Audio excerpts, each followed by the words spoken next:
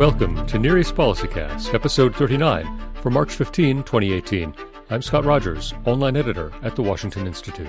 Anytime our enemies fight each other, you'd think it'd be a good thing. My experience in counterterrorism is that more often than not, it's actually not a good thing when you have major infighting amongst terrorist groups. Part of the reason is that those who tend to be more radical, more militarily capable, more energetic from a terrorism perspective tend actually to be those who survive and prevail in those conflicts, which ultimately increases the radicalization of the individual group and their focus on conducting a series of operations that are lethal and deadly. Further, you take a risk that those groups will seek to one-up each other, to have the pride of placement to be the number one group and attract more adherents, which increases the risk. That was David Kattler, the National Intelligence Manager for the Near East in the Office of the Director of National Intelligence. He spoke at an Institute forum in Washington, D.C. on March 13, where he offered a survey of how the U.S. intelligence community views and operates in the Middle East. Will there be a peace dividend after the defeat of the Islamic State? What keeps American intelligence analysts up at night?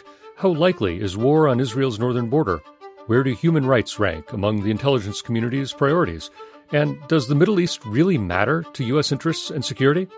Kattler addressed these topics and more over the course of his presentation and the on-the-record Q&A that followed. We'll hear the whole event after this. This is Kate Bauer, Senior Fellow at the Washington Institute for Near East Policy. The Washington Institute is dedicated to advancing a balanced and realistic understanding of American interests in the Middle East and promoting the policies to secure them. Find all of our research and analysis at washingtoninstitute.org or follow us on Twitter at WashInstitute. The Washington Institute continues to be an indispensable institution at a time when assessing our interests in the Near East could not be more complex or challenging. I'm truly grateful for this opportunity and for your commitment to improve the quality of U.S. Middle East policy. As the National Intelligence Manager for the Near East, I share that goal. As Matt said, I serve as Director Coates' principal advisor on this critical region. Every day, the NIM Near East team works to ensure that our partners and consumers in the White House and across the interagency have access to the best possible intelligence. We do this by directly supporting the development and implementation of national policies and strategies. We also integrate the intelligence community. That's the principal mission of the ODNI, by managing and guiding all aspects of the intelligence cycle. This means a few things. Number one, we work with policymakers to identify and articulate their needs, actually translate what a policy customer needs in terms of the intelligence community can understand and can actually implement. Number two, to manage and direct collection. And a lot of that requires some trades, some puts and takes and some trade space. As good as we are and as big as we are, we can't do everything equally well, and we can't do it all at the same time. Third, to assess the quality of the IC's analysis. Matt used a couple terms interchangeably. I'm the NIM, the NIO, Alan Pino, who many of you also may be familiar with, is my analytic counterpart, core member of my team. So he's actually implementing the National Intelligence Council's analytic plan. Number four, to ensure that our products, both information, so collection and assessments, reach customers, often at the speed of war or whatever their decision-making speed is and needs to be. And then finally, to help determine and mitigate risk by providing unvarnished assessments of what intelligence can and can't do to illuminate a situation. And I tell you that more often than not, especially with this particular assignment, I spend a lot of time in the latter condition, having to explain what we can't do or what the limitations are so that policymakers clearly understand the risk when an intelligence assessment or if intelligence information prior to assessment is provided to them. Here's what it means and here's what it doesn't mean. Here's how much confidence we have in it and correspondingly how much confidence you should have in it. And here are the things we can do to try to clear that up for you, but recognize that some decisions and some actions are taken before we fully understand the picture. It's just the nature of the business. So this also means setting expectations and balancing demands for increased emphasis in emerging hotspots while ensuring we have adequate coverage in areas of ongoing concern. This is particularly important in the Near East where there's an abundance of both and which represent some of the hardest choices facing U.S. policy makers. The other thing I'd highlight to you is that within the region, we have regional concerns, we have individual country concerns, we have sub-regional concerns, and we have functional concerns, and very often they all come together. So it's a constant balance and a constant need to drive integration between functional issues, regional issues, and single country issues. So Syrian chemical weapons employment. Is that a chemical weapons issue? Is it a Syrian issue? It's a counterproliferation issue. It's many things all in one problem. And it's critical that we make sure that we bring all the right people and all the right information to bear at the moment of decision. So Matt and I were just talking about the fact that I could easily fill my allotted time by discussing just one of the 14 countries my team covers, not to mention the Palestinian territories and a series of non-state actors and other functional issues. What I'd like to do is provide an overview of the key political, security, and humanitarian developments in the Near East, and then use the balance of our time to answer your questions. But let me emphasize two initial points. First, given the open nature of this forum, some of my responses may be limited due to classification considerations. That's the classic Intel guy comment right up front. Second, while I previously served as a policymaker at the White House, my current position is in the IC. I'd also tell you, I hear there's some interesting IC leadership development news today. I'm not going to comment on that either, aside from what I just said. As such, I'll probably need to defer any policy questions that are not intelligence related. So let's begin with the so-called Islamic State. Due to the tremendous efforts and sacrifices of the U.S.-led coalition, ISIS has lost more than 98% of the territory it once controlled in Iraq and Syria. It has lost thousands of its fighters and is a fraction of its former self. The myth of its caliphate has been exposed. However, as Secretary of Defense Mattis has emphasized, the fight is not over. U.S.-assisted forces are continuing to clear the remaining pockets under ISIS control. But at least in Iraq and Syria, the group's trajectory is headed downward. Given this, can we expect a peace dividend? This is one of the most important questions that we're going to grapple with, I think, when I look at this area of responsibilities that I'm challenged with, and I think about what the future might hold and what we need to do. And I tell you right up front, spoiler alert, my answer is no. There almost certainly will not be a peace dividend. And I do anticipate that we'll be under pressure to try to accomplish one. So what are the implications of ISIS's strategic defeat as a quasi-conventional force? While this news is welcome, we should resist assessing outcomes in a vacuum and must always be mindful of second and third order effects. For example, while ISIS has been decimated in Iraq and Syria, its ideology still resonates globally, which has serious implications for U.S. and allied national security. While travel has proven difficult, many ISIS fighters will likely attempt to return to their countries of origin, including in Europe and the United States, to conduct attacks, or will now travel to new theaters such as the Philippines.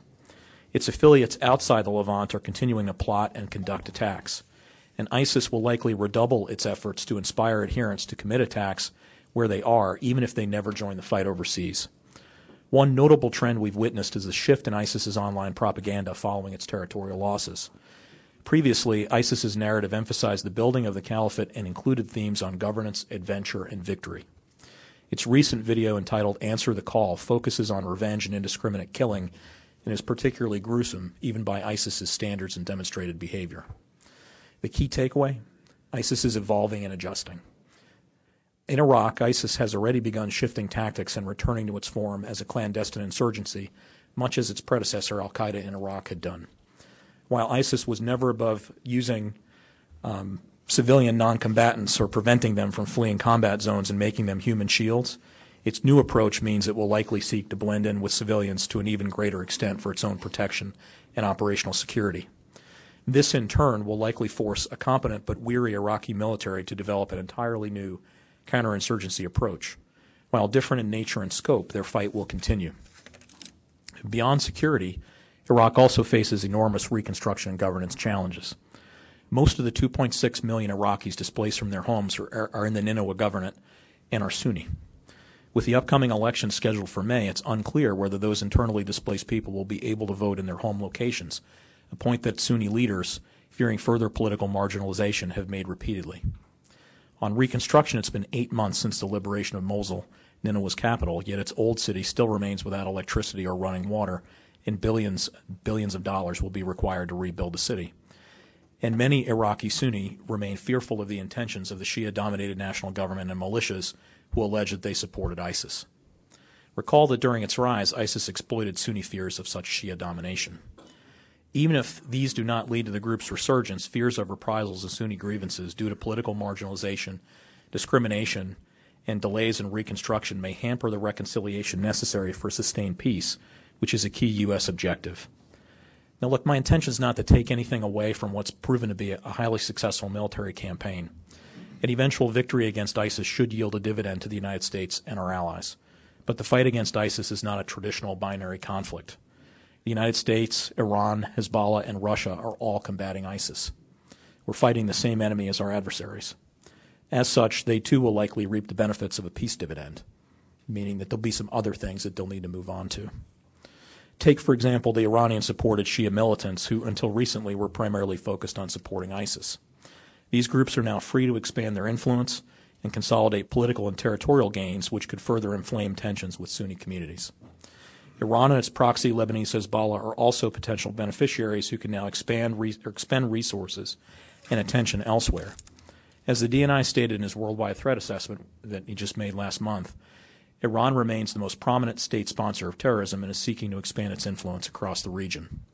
This is consistent with the president's remarks from October of last year when he announced the Iran strategy. Quote, "The Iranian regime remains the world's leading sponsor of terrorism and provides assistance to al-Qaeda, the Taliban, Hezbollah, Hamas, and other terrorist networks. It develops, deploys, and proliferates missiles that threaten American troops and our allies. It harasses American ships and threatens freedom of navigation in the Arabian Gulf and in the Red Sea. It imprisons Americans on false charges, and it launches cyber attacks against our critical infrastructure, financial system, and military." In Iraq, Iran has sent hundreds of Revolutionary Guard Corps officials to help direct tens of thousands of members of Shia militant groups, and will likely seek to manipulate Iraqi affairs by leveraging these nodes of influence. Through their campaign in Syria and Iraq, Iranian military personnel and Lebanese Hezbollah fighters have acquired battlefield experience and have had the opportunity to field test military tactics and procedures.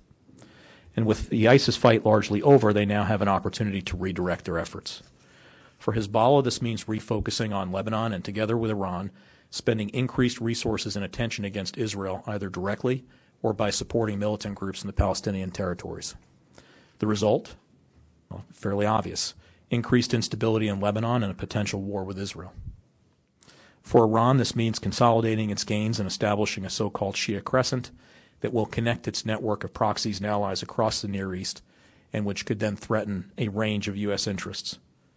Consider Yemen, where Iran has supported Houthi forces that are embroiled in a military conflict with the Saudi-led coalition, which U.S. forces are advising and assisting. The U.S. government recently displayed Iranian-origin ballistic missile parts, which evidence Iran's support to the Houthis in violation of international sanctions.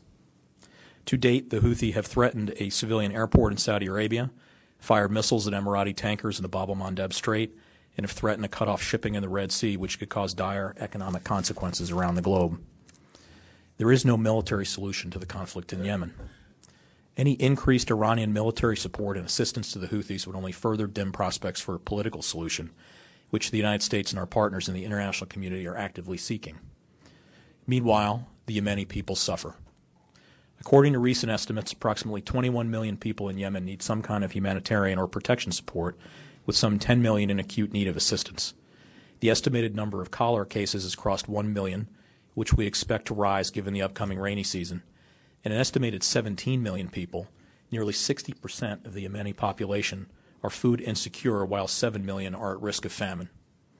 Of course, Yemen is only one of a number of humanitarian crises facing the Near East. Sadly, another potential beneficiary of the post-ISIS peace dividend is the Syrian regime, which, with Russian support, has indiscriminately killed civilians, including with chemical weapons. The regime's current campaign in the Damascus suburb of East Ghouta has trapped 400,000 people with little to no food or medicine and has resulted in over 1,000 civilian deaths. More broadly, the Syrian conflict has resulted in the worst humanitarian crisis of our time. More than 11 million people have died or have had to leave their homes. And let me just pause there for a minute and point out to you that that's 50% of the Syrian pre-war population.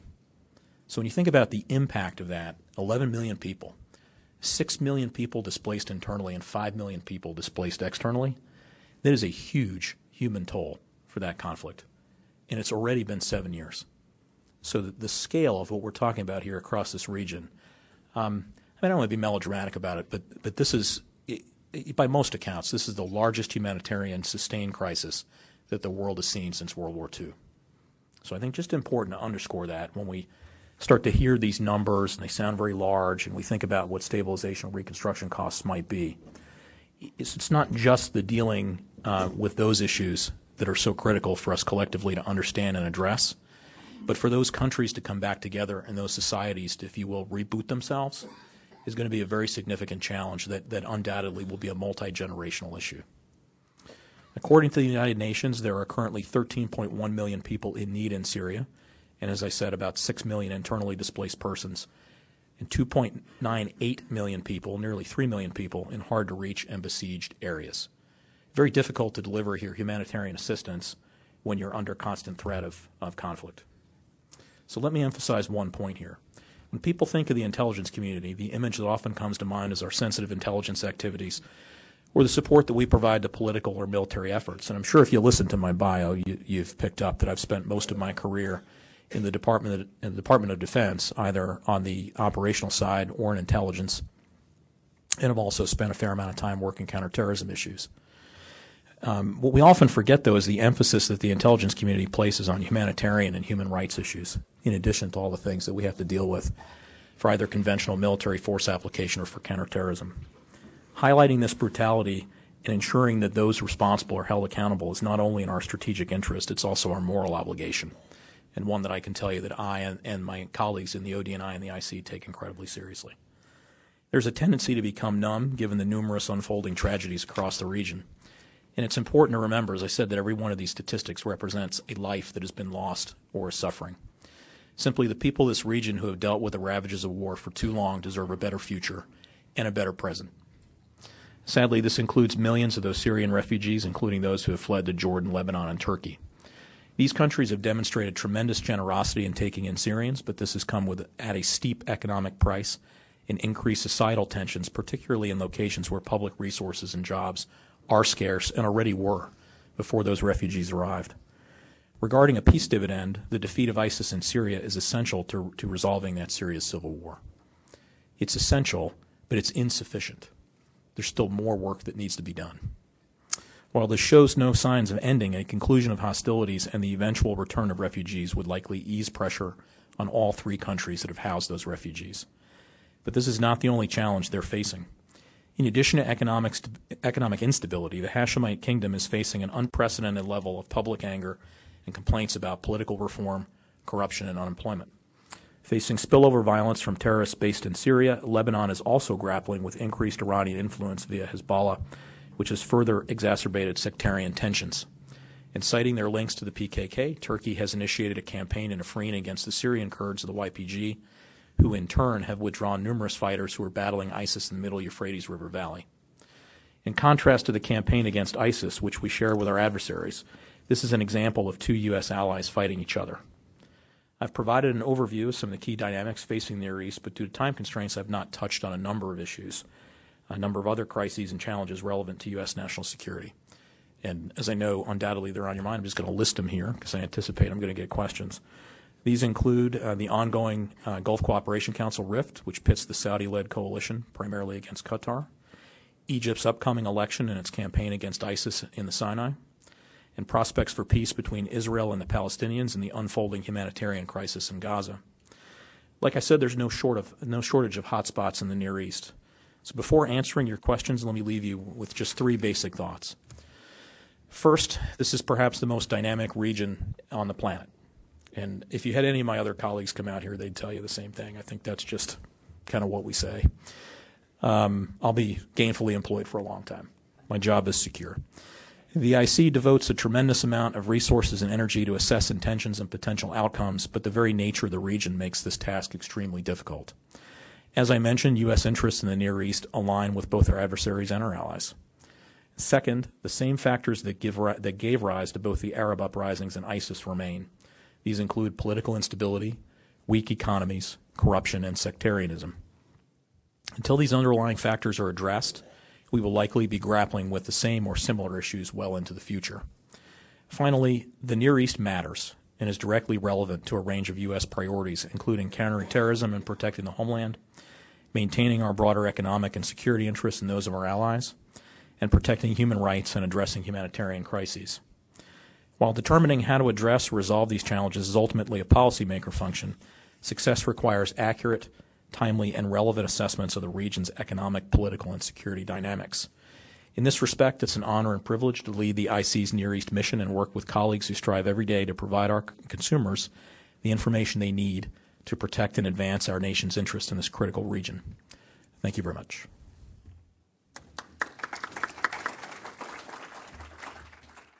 That was David Kattler, National Intelligence Manager for the Near East in the Office of the Director of National Intelligence. Next, we'll hear the Q&A session that followed his remarks. The first voice you'll hear is Matthew Levitt, the Institute's Fromer Wexler Fellow and Director of the Stein Program on Counterterrorism and Intelligence. He moderated the conversation. David, I was particularly intrigued by your focus on the intelligence community's efforts to support efforts regarding humanitarian relief, human rights, etc., though it's something that's come up in the Worldwide Threats reports and others from Director Coates.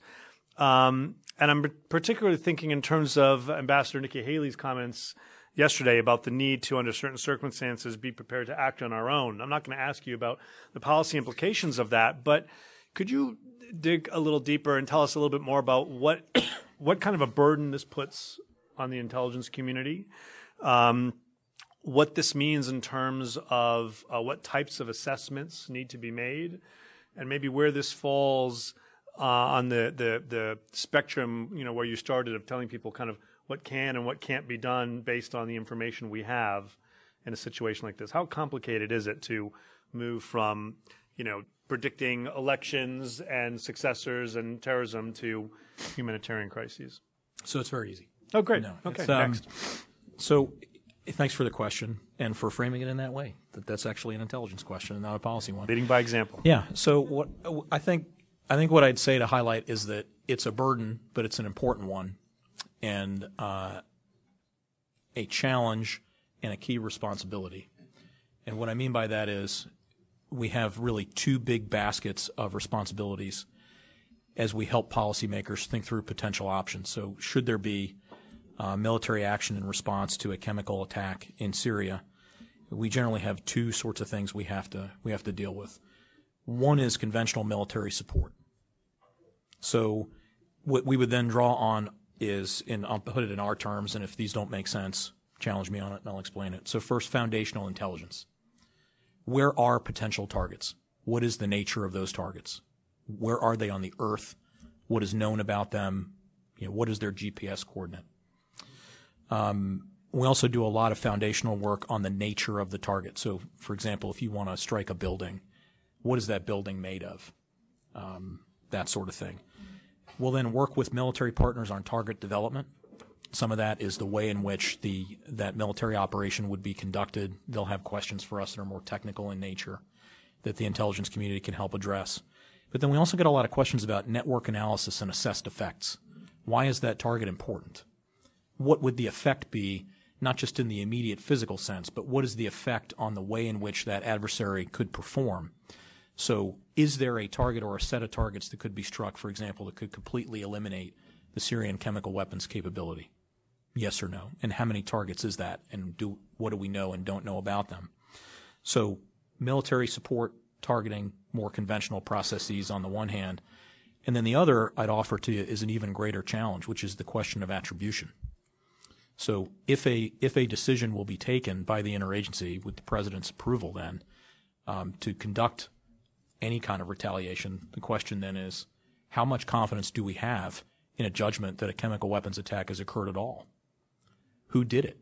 How much confidence do we have in that attribution?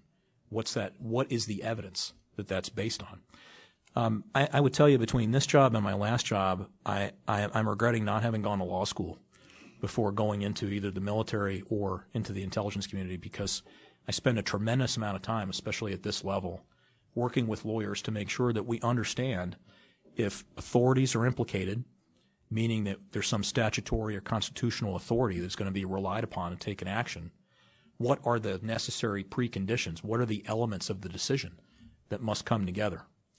And this is a great job in that regard, because the skill sets that we develop as NIMS, the things that the DNI is asked to provide advice on as the President's principal intelligence advisor, are not just limited to the substance of our intelligence business.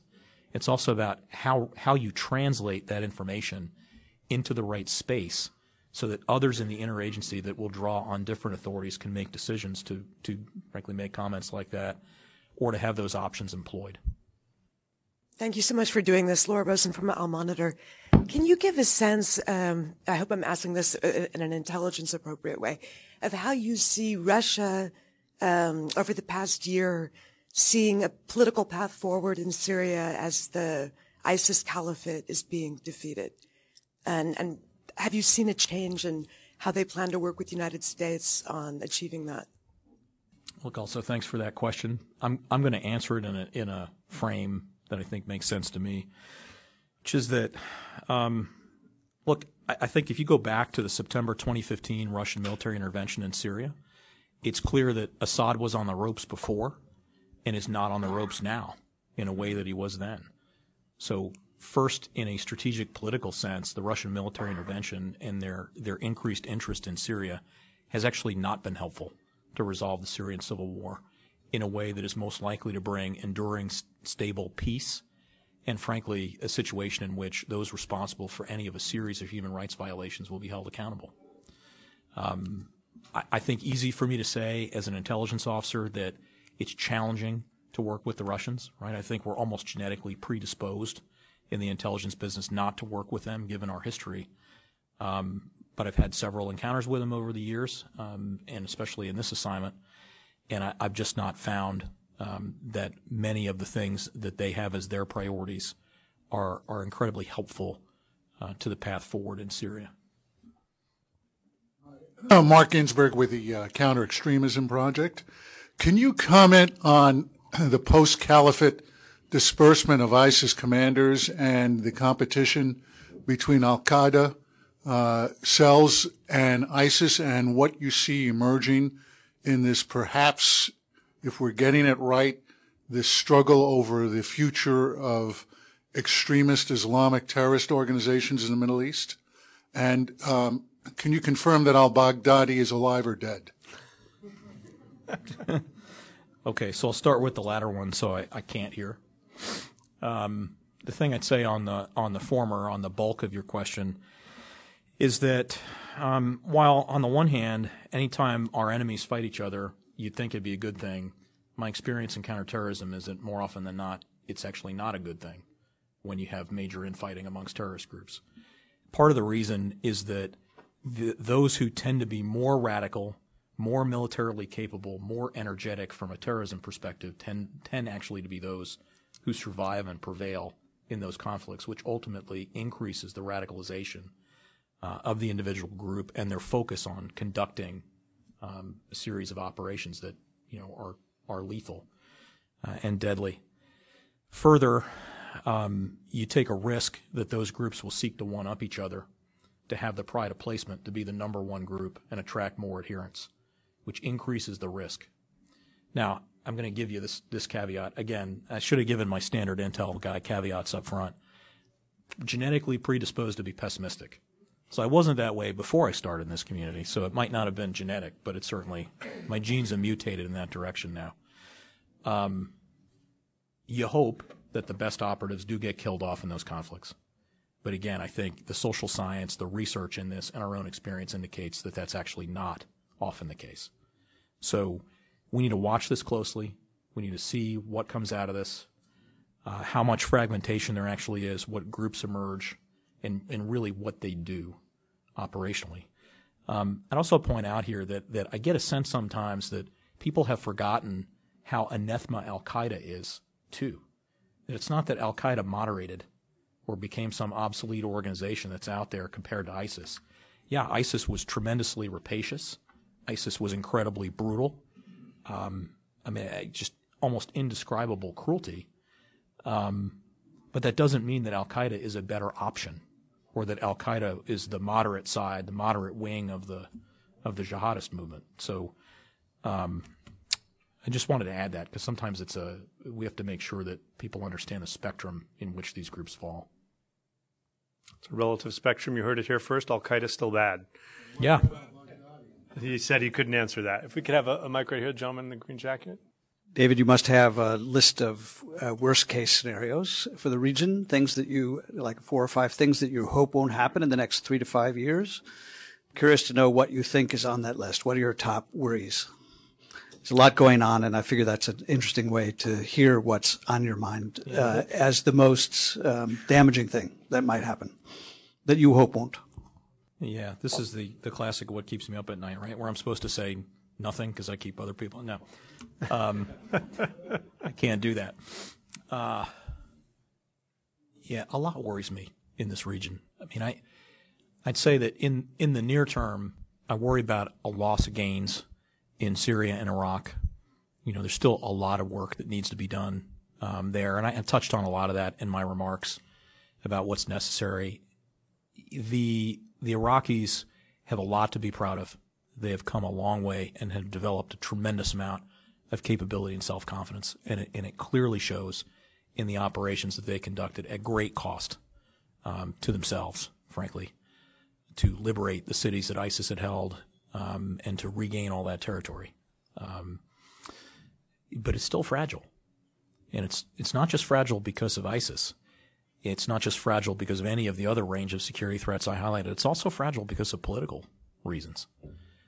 There is still a lot of work that needs to be done within Iraq. And I'm just highlighting Iraq as just one example, you know, when I talk about the need to have political stability. I worry a lot about the intersection of the functional and the regional issue in terms of our balance of effort and focus. Yeah, my worries are a little more esoteric and strategic, I think, than you might have expected.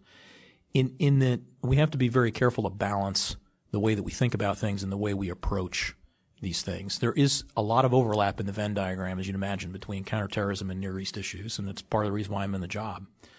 But there are things that we need to do for CT and priorities that we need to emphasize and resources that we need to apply that do come at the expense of other issues that are of high priority elsewhere in the region. I worry about the prospect of real major state war in the Near East region. What if a war between Israel and Lebanese Hezbollah that emerges is not solely between the two of them, but becomes a northern war that embroils more of the Levant in that? What if Iran becomes a party to that war more directly and overtly rather than clandestinely or covertly? And that becomes a conflict that doesn't just embroil Israel and potentially us by extension, but also many of our other allies in the region. And it is a real potential that's out there.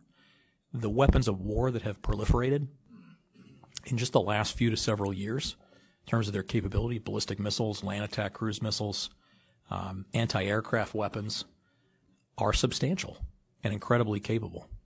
And if you think about some of the issues that I highlighted as I went through my remarks here, especially when we talk about things that the Houthi have done with Iranian-provided weapons, think about the changing risk calculus in the region. Those weapons, as I said, were employed against the UAE and against Saudi Arabia. They're not just two of our allies. Those are also incredible international hubs. We have a very large number, not just of Americans, but of other third-party nationals, to say nothing of our allies who actually live there in their own countries, who are at risk. So what's changed in the calculus? What's changed in the logic that makes that proliferation acceptable and the employment of those weapons acceptable in terms of risk? Quite a development. And then I think on my list here, you know, I'd highlight to you that the societal issues, the long-term issues that I mentioned to you about youth unemployment, about very high birth rates, about very limited resource availability, about potential water shortages and other food shortages, lack of critical and other infrastructure in a lot of these countries is substantial. And I think, frankly, it's going to require a much bigger solution than anything that we would do on a country-by-country or a sub-regional basis.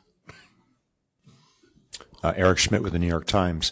Could you assess the problem of detainees, the ISIS detainees, both of those who are being kept now by the SDF, numbering in the some thousands? The efforts to repatriate them back to their home countries is stalled, but also the thousands more that have been able to seep out and are either in various parts of Syria or leaked across the border into Turkey. Perhaps not as many returning home to Europe as once thought, but what kind of threat do you think both of those scenarios pose? Thank you. Yeah, so as you'd imagine, there's a lot I can't comment on in that, but there are a few points I definitely want to share with you. Look, they can't be held indefinitely. Those prisoners need to be understood, known, identified.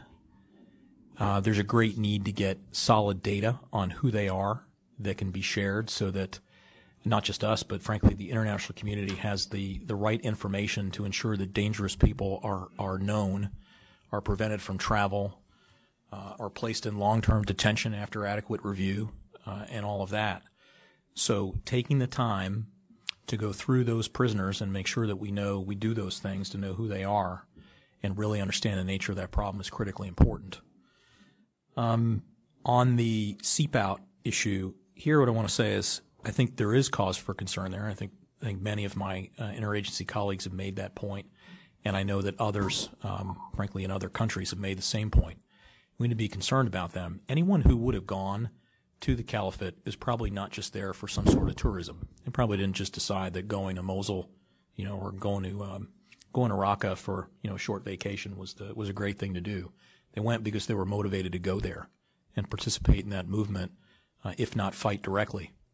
If they fought directly, they almost certainly picked up some real battlefield combat experience and may have been exposed to other training, but almost certainly were radicalized to a point where they need to be monitored and understood. They may need to be evaluated before they're allowed to travel freely and reintegrate, whether in their home country or in a third country.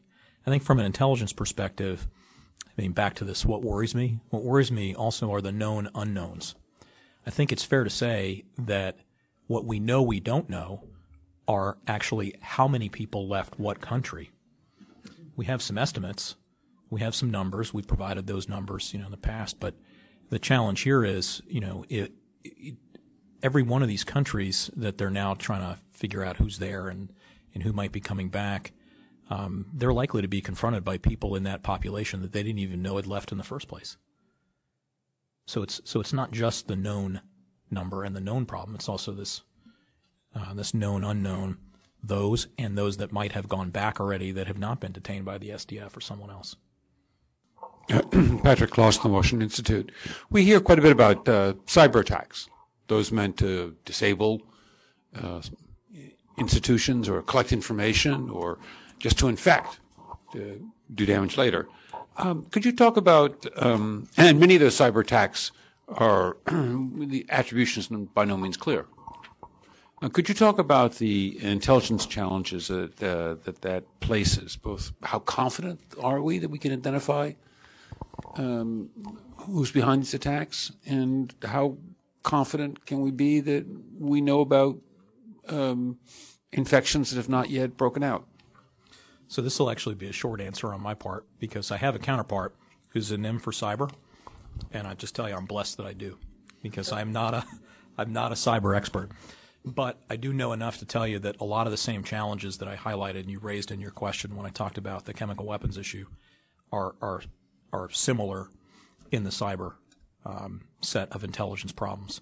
Attribution, I think, is always amongst the most challenging thing that we have to deal with in the intelligence community.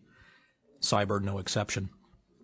And I just as a walk-off point emphasize to you that, again, when you deal with lawyers all the time, as I do, the logical question then even in a cyber attack issue is, well, no, really, how much confidence do you have? How much information is available, and how much do you know that you don't know about that cyber attack? Because if you then start to advise policy on, well, what options are on the table and what authorities could be brought to bear, things that we would need to know from an intelligence perspective to make an assessment where we would assign an intelligence confidence assessment, confidence level, are not necessarily the same as the confidence levels and the preconditions that a lawyer would want to have met. And so the bar is actually quite high in cyber, just as is in just about any other functional issue. Thank you very much for a fascinating presentation. I'm Ariel Cohen with the Atlantic Council. I do a lot of Russia, Middle East work. And as Russia announced today that they may react if we hit Damascus, I want to ask you about the other ally of the Syrian regime, and that's Iran. To the extent you can discuss it, how would you evaluate the stability of that regime and its commitment to revive the nuclear enrichment beyond JCPOA? And how do you evaluate the condition of their ballistic missile program? Does that program represent a threat to our allies, specifically in the Gulf, to our military bases throughout the Middle East and to Israel? Thank you. Okay, so multi-part question. These are always a good one. So let me focus on a couple pieces of this. How would we evaluate their compliance with the JCPOA?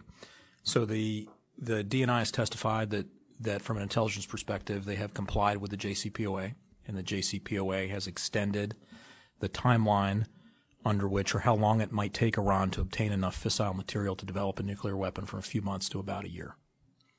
It's also increased our knowledge, our capability to access into the Iranian nuclear program, so in this case through the IAEA, and through that treaty compliance. But I would tell you that the intelligence community's job is not to determine are they complying. We monitor. So there is a difference there. Compliance is more of a policy call. But what I just gave you is the standard integration of the way that we see the issue. On the ballistic missiles, I think fair to say that Tehran has a different view of what 2231 means in black letter law than just about everybody else in the international community.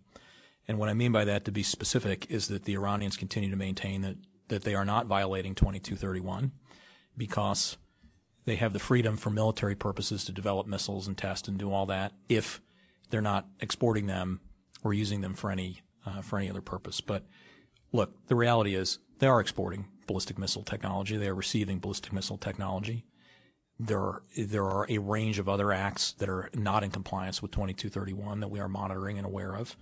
And I think it's great that our interagency colleagues and policy community have given many speeches on this and have clearly illuminated all of the issues and concerns here. Are they a threat to us in the region? Of course they are. Those ballistic missiles have the range and capacity to reach just about any place of consequence within the Near East region should the Iranians choose to employ them in that way. And I'd say is incredibly reckless proliferation of that missile technology to surrogates and proxies, some of whom are quite poorly under control and not the best potential military partner or surrogate for them to choose, which gets back to my risk calculus and risk-taking comment. Ellen Nakashima with the Washington Post. You mentioned earlier the rift between the Saudi-led coalition and Qatar in the region, and I wondered if you could tell us what do you think fundamentally is at the heart of this rift? Is it terrorism? Is it geopolitics? Is it clashes of personalities? And how destabilizing is that rift to U.S. interests in the region? And is that one of your worries that keeps you up at night? So, also a two-part question. So I'd start with I'll do the first. Well, I took two, but I'll do the first part first, which is so look, what the GCC cites as the central issue is Qatari support for violent extremism, for terrorism, and interference within other GCC members in internal affairs. So that's the crux of the issue. Is it well? Do we believe them? Well, we've had a lot of political engagement with them to try to best determine what the extent to which that's an issue. Try to ensure that there are some changes made, some safeguards put in place that the Qataris will implement and the GCC will agree to, accept, and understand. The impact here, why is it important? Look, I think I get dangerously close to a policy prescription point if I make an assessment of how destabilizing is it or how damaging is it to U.S. interests. But what I'd say from an intelligence perspective is we are always better off when our allies are on the same page and there aren't internal conflicts amongst them, especially when you look at a key block of allies and that multinational integrating mechanism in such an important part of the region. So it's clearly in our interest that they're all on the same page and they have peaceable relations with each other. I'm Philip Smythe. I'm here at the Institute.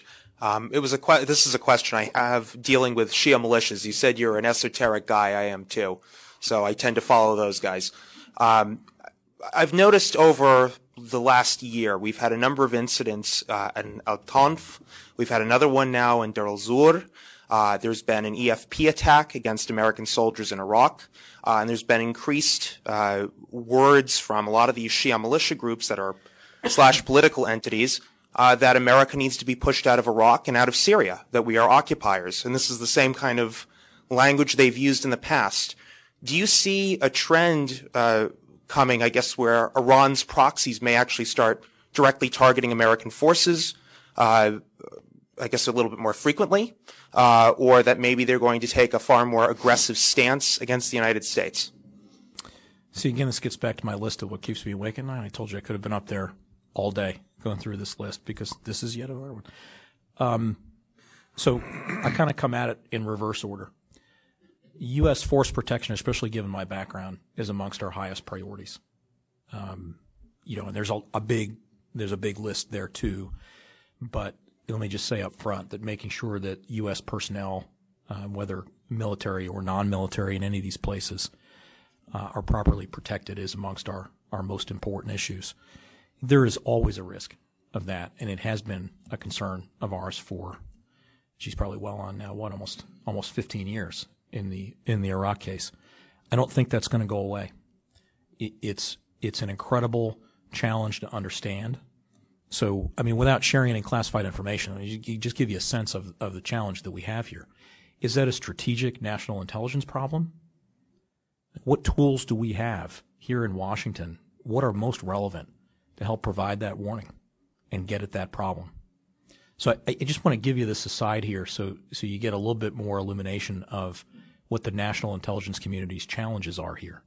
We have to provide that overwatch, if you will, that support to DOD, to State Department, to USAID, to others that are there in the field, as well as NGOs and the rest of the international community. But incredibly challenging to do that when we are, like, I am not there. I am here in Washington. So it takes quite the partnership, to be able to do that and provide that warning. I'm always uncertain as to how much confidence I can give a policymaker that, in fact, we'll be able to do that.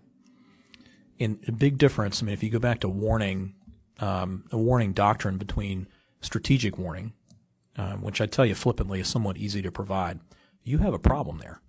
I have now strategically warned you. You're on notice. It's great. But what most people really want is operational tactical warning.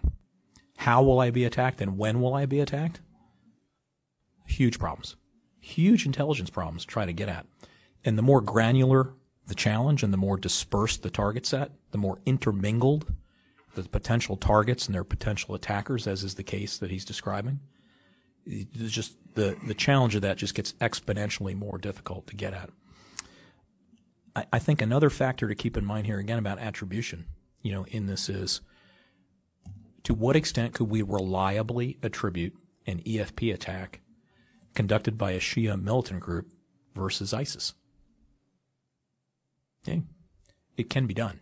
But I would tell you that at the unclassified level, it is not easy to be able to do that. So, yes, worries me a great deal, is in my job jar of things I have to help others in the community deal with, in this case especially DOD and state diplomatic security.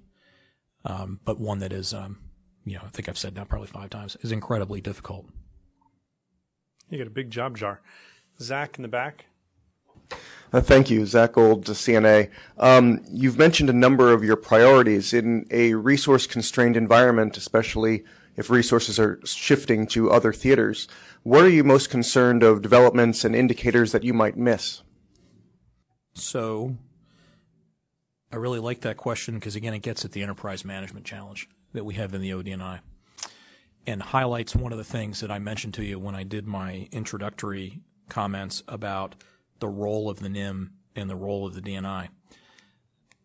I'm always careful to ensure, try very hard anyway, that I don't fight the problem all the time. So first to think through, hey, what is the strategic decision we're talking about here?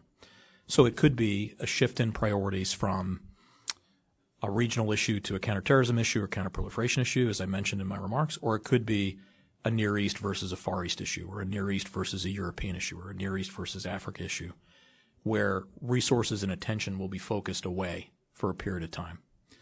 So I actually try to approach that problem in sort of a reverse order. And the question that I'm asking myself all the time is, what are my most important missions that must be done and must be protected? Where do we have to keep the bar exceptionally high? Where is it mandatory that those resources be applied? And then what specifically is it that's necessary? You know, what forms of intelligence are the most relevant, timely, predictive? Because they're not all equally responsive against a single issue or a range of issues. So it's just a tremendous amount of work across the intelligence community to be able to have that knowledge, because you really have to know what are our real capabilities, what is our posture against our priorities, and what does it take to actually get some things done. Sometimes you know that, you have it in your head. More often than not, you have to consult with a range of colleagues to ask them, no kidding, how many people does that take? If we pulled this many resources off, what would be the performance loss? Are we talking about we go from 2-hour responsiveness to 4-hour? Or are we talking about we can't get it done at all? It goes from a task that is hard to do but is accomplished, it's achievable, to something that is just completely impossible under those conditions. And I'd encourage you, too, to keep in mind that we also have opportunity cost, right, in a lot of those decisions, because you know what you were getting from an intelligence perspective before resources were realigned. So you can, to a certain extent, say, if it takes X to generate Y, well, X minus 2, if it's just linear, may yield Y minus 2. But it rarely is. So you have that debate you have to get through about the law of unintended consequences. And then you have reconstitution time. Okay, it takes a long time to build a language analyst with deep dialect knowledge and experience, someone who really understands the culture, who can interact with someone or read intelligence or listen to intelligence and really understand it in a deeply meaningful way. If they get reassigned to work another issue, where do we recruit another person from to come back in and fill that void? How long does it take to get them in the system? How long does it take them to get back up to the level of training and certification, situational awareness that the person they're replacing had? When the person comes back, if we didn't replace them, how long does it take them to reacclimate to the problem? So you've got real opportunity cost in there in addition, and I find more often than not people don't appreciate in the first instance. So bottom line here, given all that, is that core part of my responsibility is to make sure that I'm giving the DNI advice on if this, then that. So if the new challenge is to do this, and you're telling me that these resources must move, my first pass through is, can we still accomplish what he has told me my must protect missions are, yes or no? Okay, answer that question. Second question then is, are there any things that we can do to compensate for that resource shift by changing the way we do business or applying resources in a different way? Now, that's also requires some different thinking. And then finally, what does it mean in the long term? What's the cost going to be, real and intangible, should that decision be made and those resources be shifted? And what if they never come back? That's my favorite question to ask lately. You know, if you know what your resource level is, and if they go someplace else, and let's just say, you know, a war happens or something, and they don't return for one reason or another, that becomes your new normal. Well, now talk to me about system health and potential responsiveness. I see some knowing smirks by former intelligence community people in the audience. Let's have a mic over here at the end. Thank you very much. Michael Kurtzig, who used to work in the Department of Agriculture and Middle East Agriculture. And most of the questions that I had on my list here have been asked, so I'm going to switch it a little bit.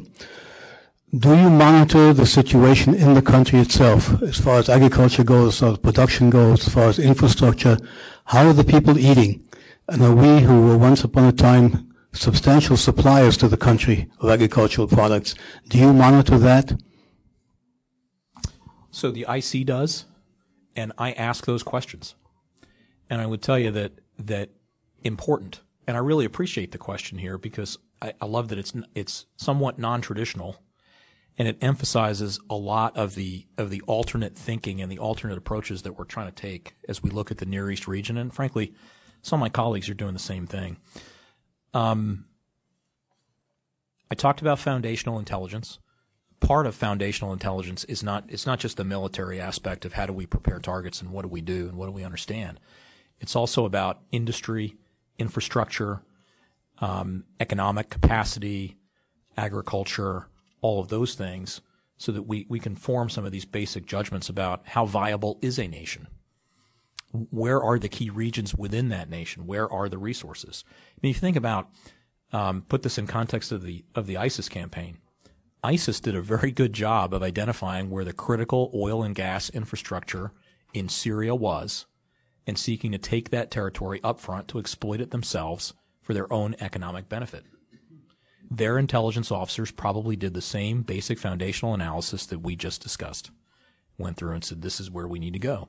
And then they probably had corresponding foundational intelligence in the can on what the lines of communication were. What roads could they use? What transportation hubs were available? Where can I transship all that oil? How can I get it sold? Where does all this go? How does all this work? So, yeah, that is a key thing. And as we do strategic futures projections and we think about the ways in which the region may evolve, we're also increasingly working with some non-traditional partners, with commerce, with energy, USAID. I've mentioned quite a few times. All the love in the world for USAID, the challenges they have, the missions, their officers, their interactions with NGOs. I think that mission set is exceptional. It's exceptionally challenging. I've come to know quite a few people that work in aid and commerce and agriculture in any of a range of our partners across the interagency that I personally had no experience with until this job, that are just as out on the front lines in the current warfight as DOD is in many cases, trying to do stabilization and reconstruction in active combat zones. Incredibly challenging. And the questions that they're asking us to help answer are the very things that you're touching on. What are the routes that are most useful for humanitarian aid to come in? How secure are they? How reliable is the infrastructure? What did we know of the infrastructure? So what bridges were in place before the war? How many of those bridges are still there? How many of them can actually carry a load? If that bridge were to become blocked by a checkpoint, if it were blown up, if there was some other problem, how could we divert the convoy to get around that checkpoint? Where are all of the internally displaced people? Where are the best locations for us to go to as rapidly as possible, provision all of that humanitarian aid, and withdraw? So these are all things that rely very heavily on that sort of information, and I do consider it intelligence just as much as any of the more traditional forms of intelligence are. While we're getting a mic to Kate right here in the front, let me just follow up on that. In the latest worldwide threat report that TNI gave, there is a section on human security, environment and climate change. There are some food and water issues in there. But several years past, this worldwide threats report included larger sections on things related to food security, et cetera. What goes into deciding whether or not to include something like that? Well, the National Intelligence Council works with the DNI to prepare that statement. So first, let me say on the chair, Amy McAuliffe's behalf, it is an incredible bit of work to get that done, to have that assessment prepared. I would not judge by the length of any individual section that there is an increase or a decrease in prominence of the issue. So it sounds like a little bit like criminology on the length of the sections and the where things sit. All of those issues are still very important. We still have personnel and resources applied against them. I think there are just some other things that might have crowded that out a little bit more so in this ATA than others. It's a big jar. Kate? The Islamic State got a lot of attention for being one of the best resource terrorist organizations of all time. As you mentioned, they were able to identify the economic resources. I was wondering if you could discuss how challenging it is to assess a terrorist organization when it is deriving revenue from the territory it controls, and also if you could comment on the Islamic State's current financial health as well as possibly that of its affiliates. Okay, so I'll start with the second half first, and what I'd say here is that probably all I can say is that given that a lot of their resources corresponded to territorial control, and they've lost about 98% of it, they've lost a significant amount of their revenue generation capability as well. But I can't give you a number here in this forum on what might be left or how many, how much resources in dollars they had access to. How challenging is it to assess a terrorist organization that's like that? It's incredibly challenging to assess a terrorist organization that's like that. I'd say it's also incredibly challenging to assess an insurgency that's like that. So any non-state actor that has that kind of territorial control and resource generation makes the methodology that we would have used less relevant, given that with most terrorist organizations, you're I think a bit more focused on how do they recruit, how do they conduct operations, what's their strategic intent, and how do I warn against a potential attack. But I think you've got a more, I hate to say traditional, but you have a more an easier to understand set of boundaries to apply to the problem. When a terrorist group has access to resources on the scale that ISIS had, it just blows that approach quite a bit out of the water, and you really have to rethink what could they do with all of that money. What purpose are they going to put it to? What does that mean in terms of how many operations could be conducted and where they were conducted in the world? I'm drawing a blank right now on how much 9/11 cost, but I think I was going to say, if memory serves, it was on the order of like $200,000 to $500,000. So if you have a terrorist organization that has access to tens of millions of dollars, if not hundreds of millions of dollars, think about all the things that group could do. You look at Raqqa, you look at Mosul, it's clear that they weren't plowing it back into infrastructure, even before the roads, even before the military campaign ramped up in earnest to forcibly evict them. So great concern about that. And also for my colleagues that are in that line of business, figuring out where all that money is gone. Egypt Ashroq newspaper.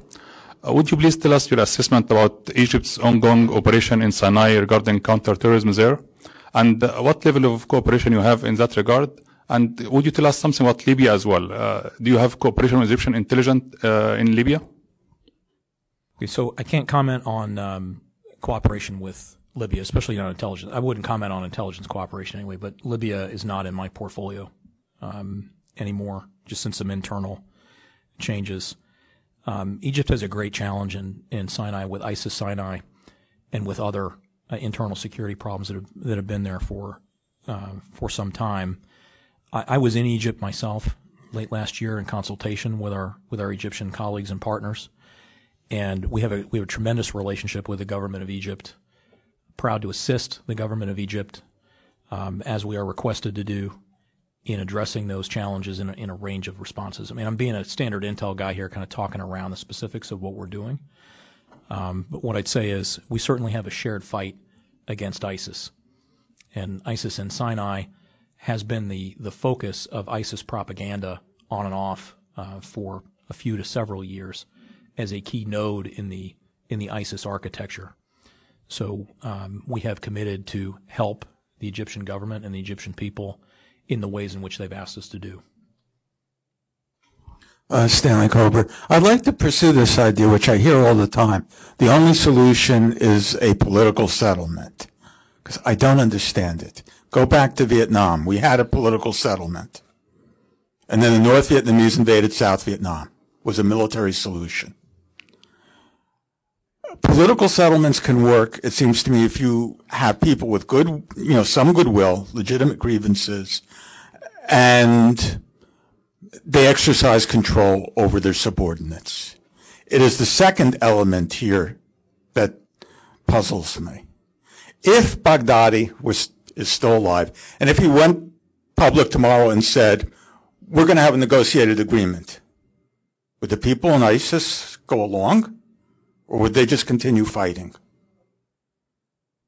This is my concern, that we are looking at bottom-up conflicts, not top-down. If it's a bottom-up conflict, I don't see how political solutions can work. Yeah, so I think what I said in the ISIS case is that the de-ISIS requirement is the closest wolf to the sled. I didn't quite put it that way, but that's the way I'm putting it now, and that it needs to be decisively resolved before you could get a durable political solution, frankly, of any kind, to address the Syrian civil war. In military terms, a lesser included contingency in the broader Syrian civil war. Now, I think, because I also have a degree in political science, the thing I would emphasize first about political versus military solutions, in conflicts that involve armed conflict, they typically end as a result of these three general outcomes. Number one side decisively defeats the other. That's not happening here. Number two, one side gives up. They just reach a point of fatigue, they run out of resources, and they capitulate. That's not happening here. Number three, the outside parties that are either supporting the conflict in one way or another, or have the capacity to intercede in a decisive way, decide to do so. So that is an inherently political process. That's a partial political solution, but you have to have a corresponding internal political solution, or you can't keep the peace to the extent you get one through that external negotiation or the external resolution. So what I mean to say here is, I doubt very much that sufficient military force could be mustered to accomplish outcomes 1 or 2, which drives you to outcome 3, which is a more political effort. Not that what I think is that people are going to get together and just decide politically or cast a vote that, hey, the war needs to end, and that's it. It satisfies everything. A bit more complicated than that. But, again, as my walk-off comment here on this, I'm just convinced that it's just unlikely that many of these conflicts would end, Syria, Yemen, based on one side decisively defeating another. Mike Kraft, former State Department Counterterrorism Office. But before that, I worked on Middle East foreign assistance in FMS. I'll just follow up the gentleman's question on Egypt. What's your evaluation? Why is the Egyptian military having such a hard time dealing with ISIS? Is there problems with organization, training, command and control? I mean, they even had the Israelis help them out at one point. Do you see the situation improving? And kind of related to this, on the other side, is how do you evaluate the role of Muslim Brotherhood in their position now? Look, I guess I'd like to answer just the first two parts here. And what I'd say is that ISIS is in Sinai, as ISIS was in many other areas, in the challenge that they move in and out of populated areas, increases the challenge of identifying them, anticipating what they're going to do, and targeting them as individuals or as a group, increases the risk to civilians, increases the risk to infrastructure, potential collateral damage. So the challenge that the Egyptian security services have, both the military and their intelligence services in this, is just having that capability to get at this organization while it does that. At the same time, they were incredibly well-resourced. So you get a capable terrorist organization.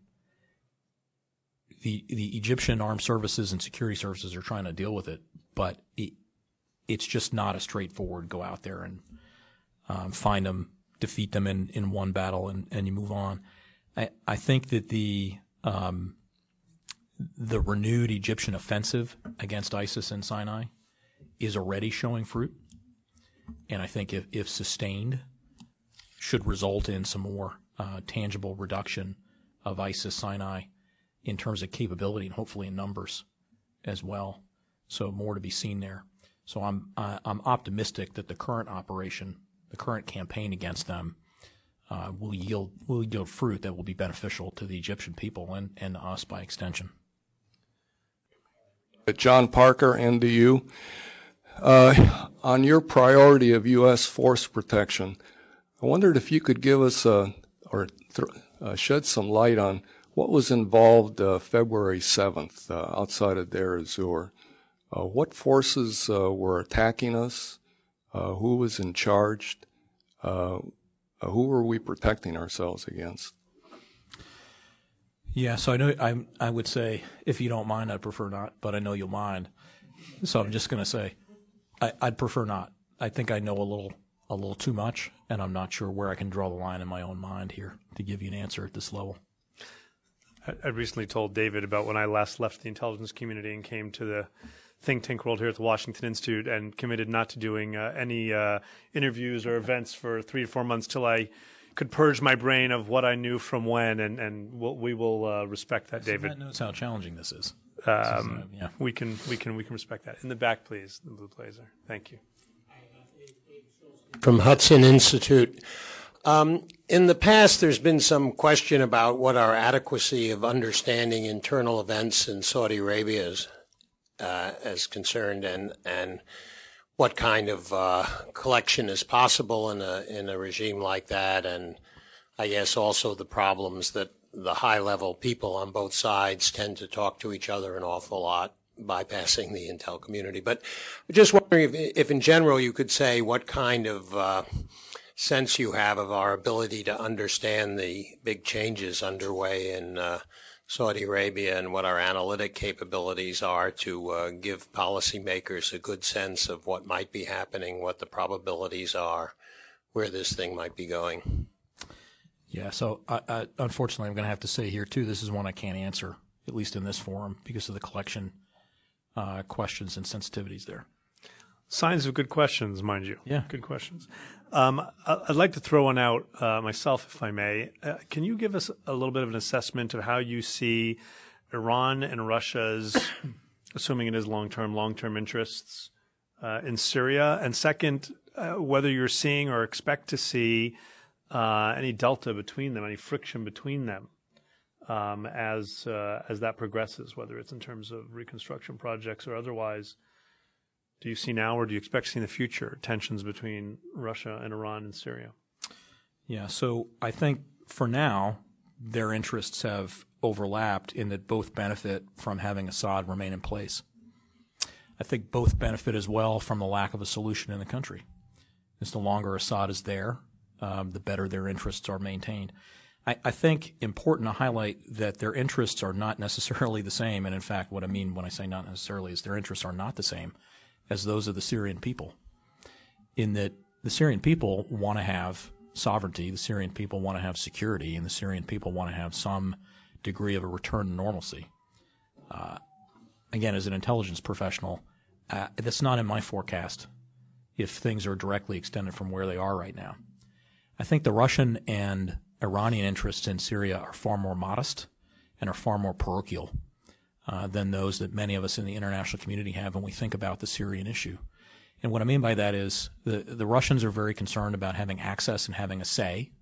They've accomplished that through that military intervention, decisive enough for them to restore their ally Assad, but not so decisive that they swung the entire tide of the battle. I mean, back to my 3 conditions for cessation of conflict. They didn't decisively militarily defeat anybody. They just stopped momentum that was pronounced against Assad at that time. The Iranians, sure, they want Assad in place as well, but the reason is that they're quite used to Assad giving them a free run of the place so that they can continue to proliferate operatives and military technology by, with, and through Syria that further destabilize the region and ongoing conflicts and potentially starting new ones. So I'm a little down on the Russia-Iranian-Syrian issue. The other thing I then say there is that could they diverge in the future? Sure, because there almost certainly will be continued international pressure on Syria, whether it remains as it is now in this status quo, or in the future, should there be a change in governance or something that doesn't result in a Syria that has full sovereign control of itself, that can actually prevent illicit activity from occurring within and through its sovereign state. The Iranians will almost certainly continue to view Syria as an important part of that Shia arc I described when I made my remarks. I don't know that the Russians will be as willing to accept the risk that engenders. You know, if you look at potential reactions militarily, politically, to the continuation of that kind of activity. So at some point, they're going to have to come to grips with each other on where their interests do overlap and where they don't. And I think in the places where they don't overlap, it's not just a reasonable difference amongst friends of, sure, go ahead and engage in destabilizing illicit activity, and I'll look the other way. That could result in conflict or bring one. Sorry, Jeff Smith, the Center for Public Integrity again. You were starting to say something interesting about ISIS money, and I wonder if I could draw it a little bit more out of you. How much of the money that they earn is still there in the region? How much has fled or been able to be pushed out? And what are the pathways that it's using to get out of the region? So I really can't answer that question, but I would tell you that it is an incredibly high priority for us to understand and to support Treasury and others as they take action, both from a U.S. perspective and internationally, to try to identify those resources and ensure that they can't move. I'll point you to some Washington Institute publications that Kate and I have done recently on this issue, and to the last UN monitoring team report, which also has a little bit of unclassified information on that. Could be helpful. We have time for one last agricultural question. Awesome. These are my favorite. Not exactly agricultural. At the beginning of your comments, you said that Iraq was doing very well and that things are moving along, the economy is moving along. I don't recall how many Iraqis left Iraq because of the war. Have they returned? Are they coming back now? So I don't have those numbers. The numbers I cited were the internally displaced people, and primarily in Nineveh, so the 2.6 million IDPs, and highlighted that most of them are Sunni. Look, we hope that everyone who's been displaced internally and externally will at some point be able to return home and will have a real life and livelihood when they do so. And I know that the Iraqi government is committed to that as well for their own people, as are just every country, frankly, in that region that has a reasonable government in place. So important to know. I just don't have those numbers here in front of me. Ladies and gentlemen, what you want in a national intelligence manager for any program is someone who is thoughtful, measured, nuanced, and that we have in David Cattler. You can pocket that and even tell your wife. It's been live streamed. You can show her. It'll be on the internet. It's already on the internet, my friend. Yeah. Please join me in thanking David for taking the time today. Thank you all for coming. Those who are here in person, those who joined us online, thank you very much. Everybody have a wonderful afternoon. This has been Near East PolicyCast from the Washington Institute. For more research and analysis on the Middle East, find us online at washingtoninstitute.org, follow us on Twitter at WashInstitute, and subscribe to us on YouTube at Washington Institute for events and video explainers.